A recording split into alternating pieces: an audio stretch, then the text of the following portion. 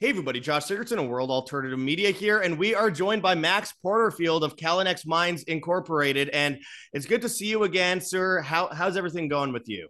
It's going great. I'm really excited to be here today.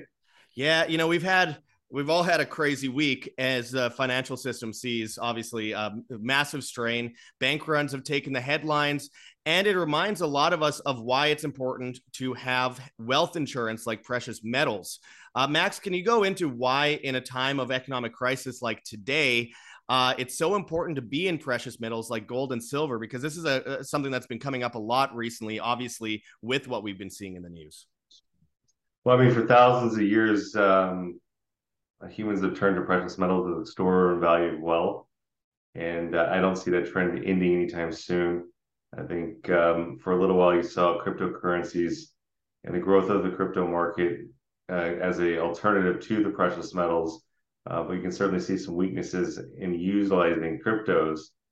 So again, it's another currency, another asset class that's non-correlated most of the time. I think in a really troubled market, all asset classes correlate for a short period of time, but certainly you want to have precious metals in your portfolio Mm-hmm. for diversification.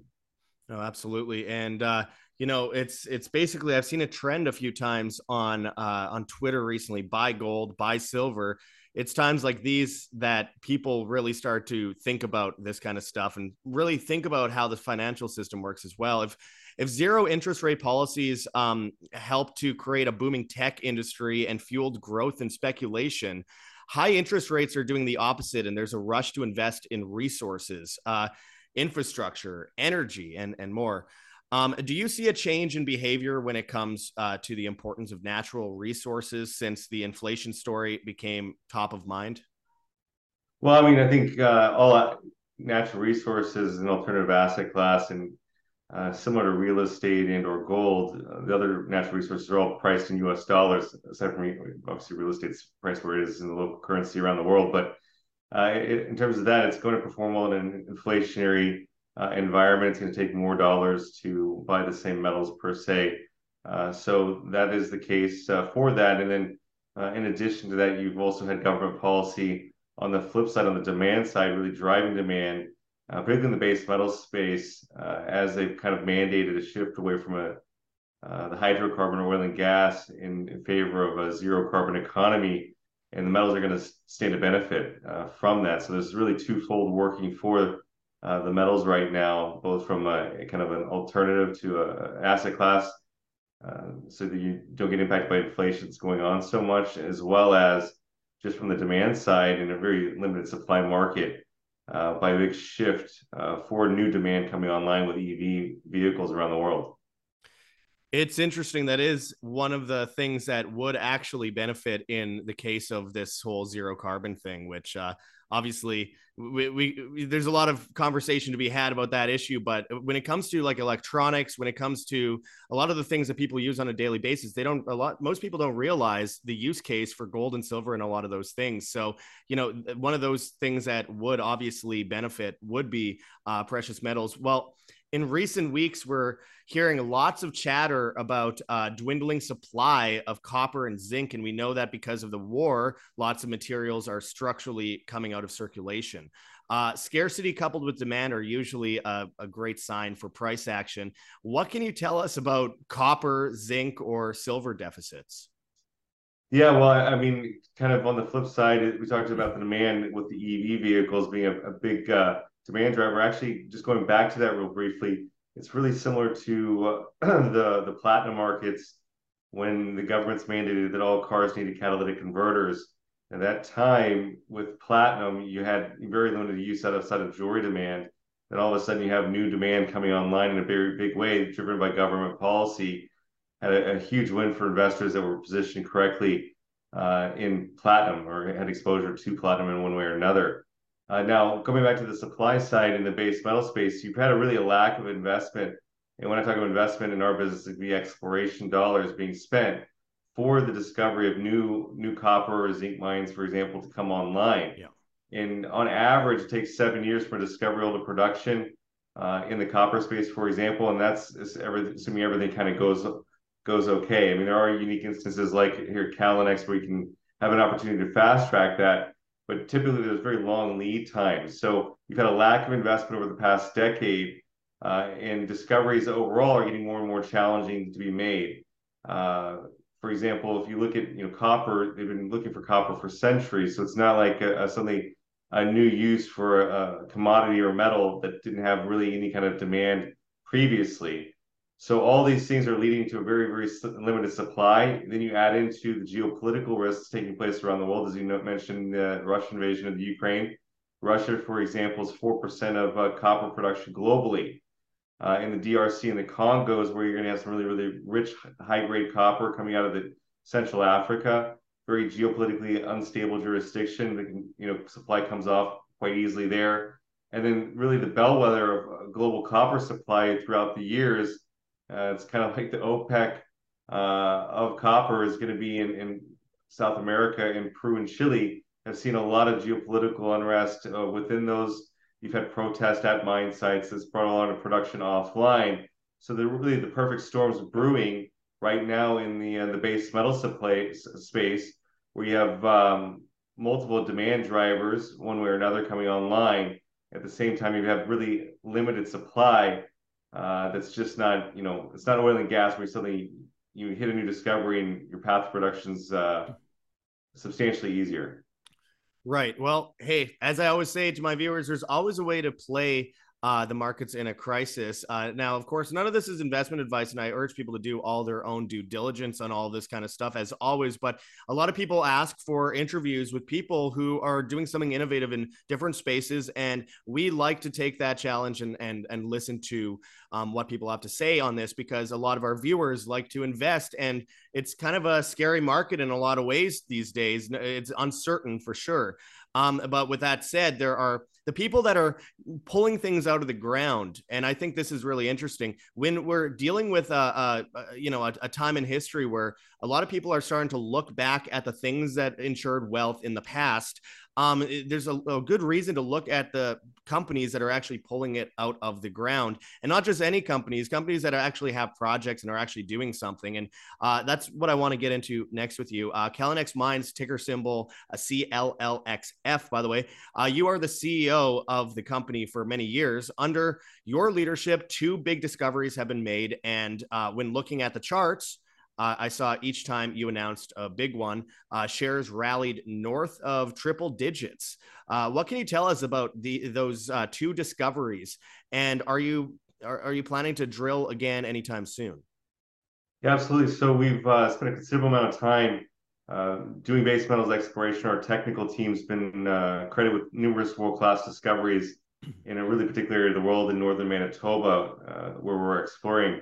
It's a tier one jurisdiction being in Canada. And the model is always to do exploration in proximity to infrastructure because that infrastructure has been put in place due to the pedigree of the geology in the surrounding area.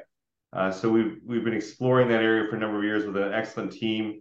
We hit our first discovery, Rainbow, in August 2020. And then subsequently, we had our second discovery called the Alchemist in early last year in 2022. And we've spent the past several years expanding the Rainbow discovery to a bona fide deposit. We're actually pending a maiden resource there. And what makes them unique is outside from the location being in a tier one jurisdiction within close proximity to infrastructure, is they actually happen to be very, very high grades in terms of copper and also carry gold, silver, and zinc as byproducts, which is quite unique. So they're polymetallic deposits.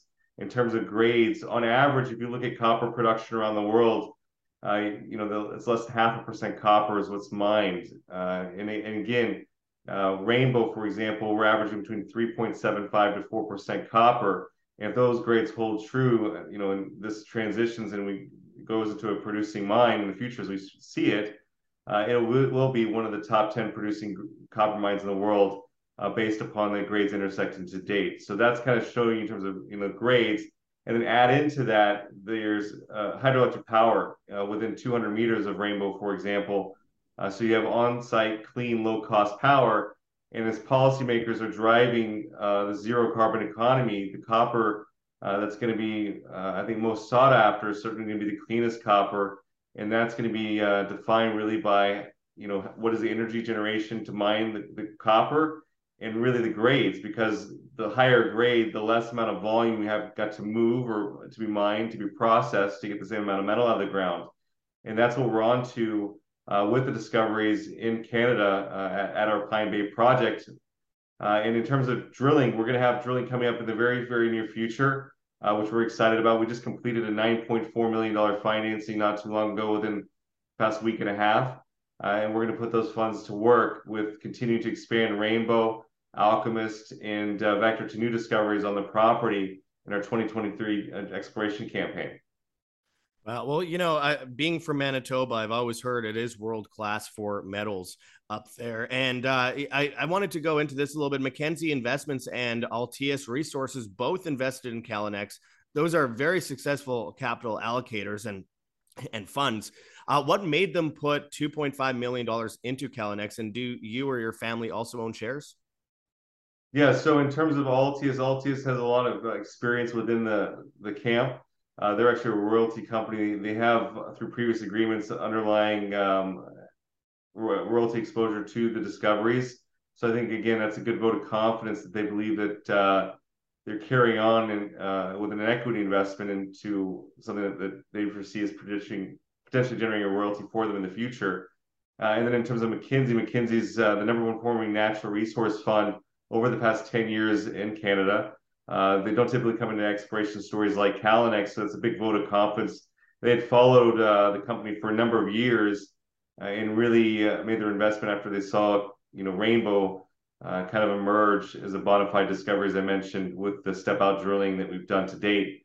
That's pending now a maiden resource. And then we just added another, stable group of investors on the recent financing, and that's real key. In terms of the structure of the company, we have just over 17 million shares outstanding, and over half of those are held with their management and our close associates to management, like our families per se, as well as funds like Mackenzie and Altius or Resource Capital funds. And in terms of myself, I am a very large shareholder of the company, as well as my family. This has been a long-term vision to make these discoveries that began in 2014. And we're very, very excited about where we are and most importantly, where we're headed going forward into the future. Absolutely. And I have to remind people once again, this is not investment advice. Do your own due diligence. But when we're dealing with, uncertain times, the guys, again, that are pulling the things out of the ground that, people are using and historically have used as wealth insurance, this is important to look at. It's not like any other stock out there. I believe it's very different, and it is something that could actually very well prosper in the future versus the uncertainty of the market currently right now. And finally, I wanted to, for listeners, as many are interested in new ventures to get involved in, from your perspective, what are the two main reasons to own shares of Calinex, and what would you tell people that are wondering about that? Well, I think that if you're going to play and make an investment or allocation in your portfolio to the natural resource space, the biggest bang for the buck, or where you can get the biggest return, is going to be on the exploration side of things. Exploration is what drives the largest rewards, and it comes with the risks associated with that. With Calinex, you're going to gaining exposure to new discoveries of very exceptionally high grade base metals in a safe tier one jurisdiction that has the amenities, you could call it, with the high grade the hydroelectric power line, existing infrastructure and workforce in close proximity, and it's all being driven by a team that's been credited with discoveries of some world class mines before, and we're looking to obviously do that again with the current discoveries under the belt now. Well, it all sounds really exciting going forward, and I wanted to ask you where people can find more information, and what's the ticker they should be looking for? Yeah, certainly. You can find more information on our website at calinex.ca. That's CALLINEX.ca. Then also, if you'd like to purchase shares and you're located in the United States, we trade on the OTCQX under the ticker CLLXF, as well as in Canada, our primary listing on the Toronto Venture Exchange under the ticker CNX. Well, I'm very excited to hear more about it as we continue. I've had you on the show before, and viewers were really pleased with the performance as well from there. I think I first had you on maybe 2 years ago or so. And, you know, in these times, again, I've said it again, I sound like a broken record, but I do believe that this is an important time to consider, you know, projects, people involved in these mining projects. So I appreciate you coming on again to talk with us over at World Alternative Media, and we hope to talk with you again sometime soon. Excellent. Thanks again for having me. I really appreciate the time and being able to be here today. Check the links, everybody, in the description, and we'll see you next time.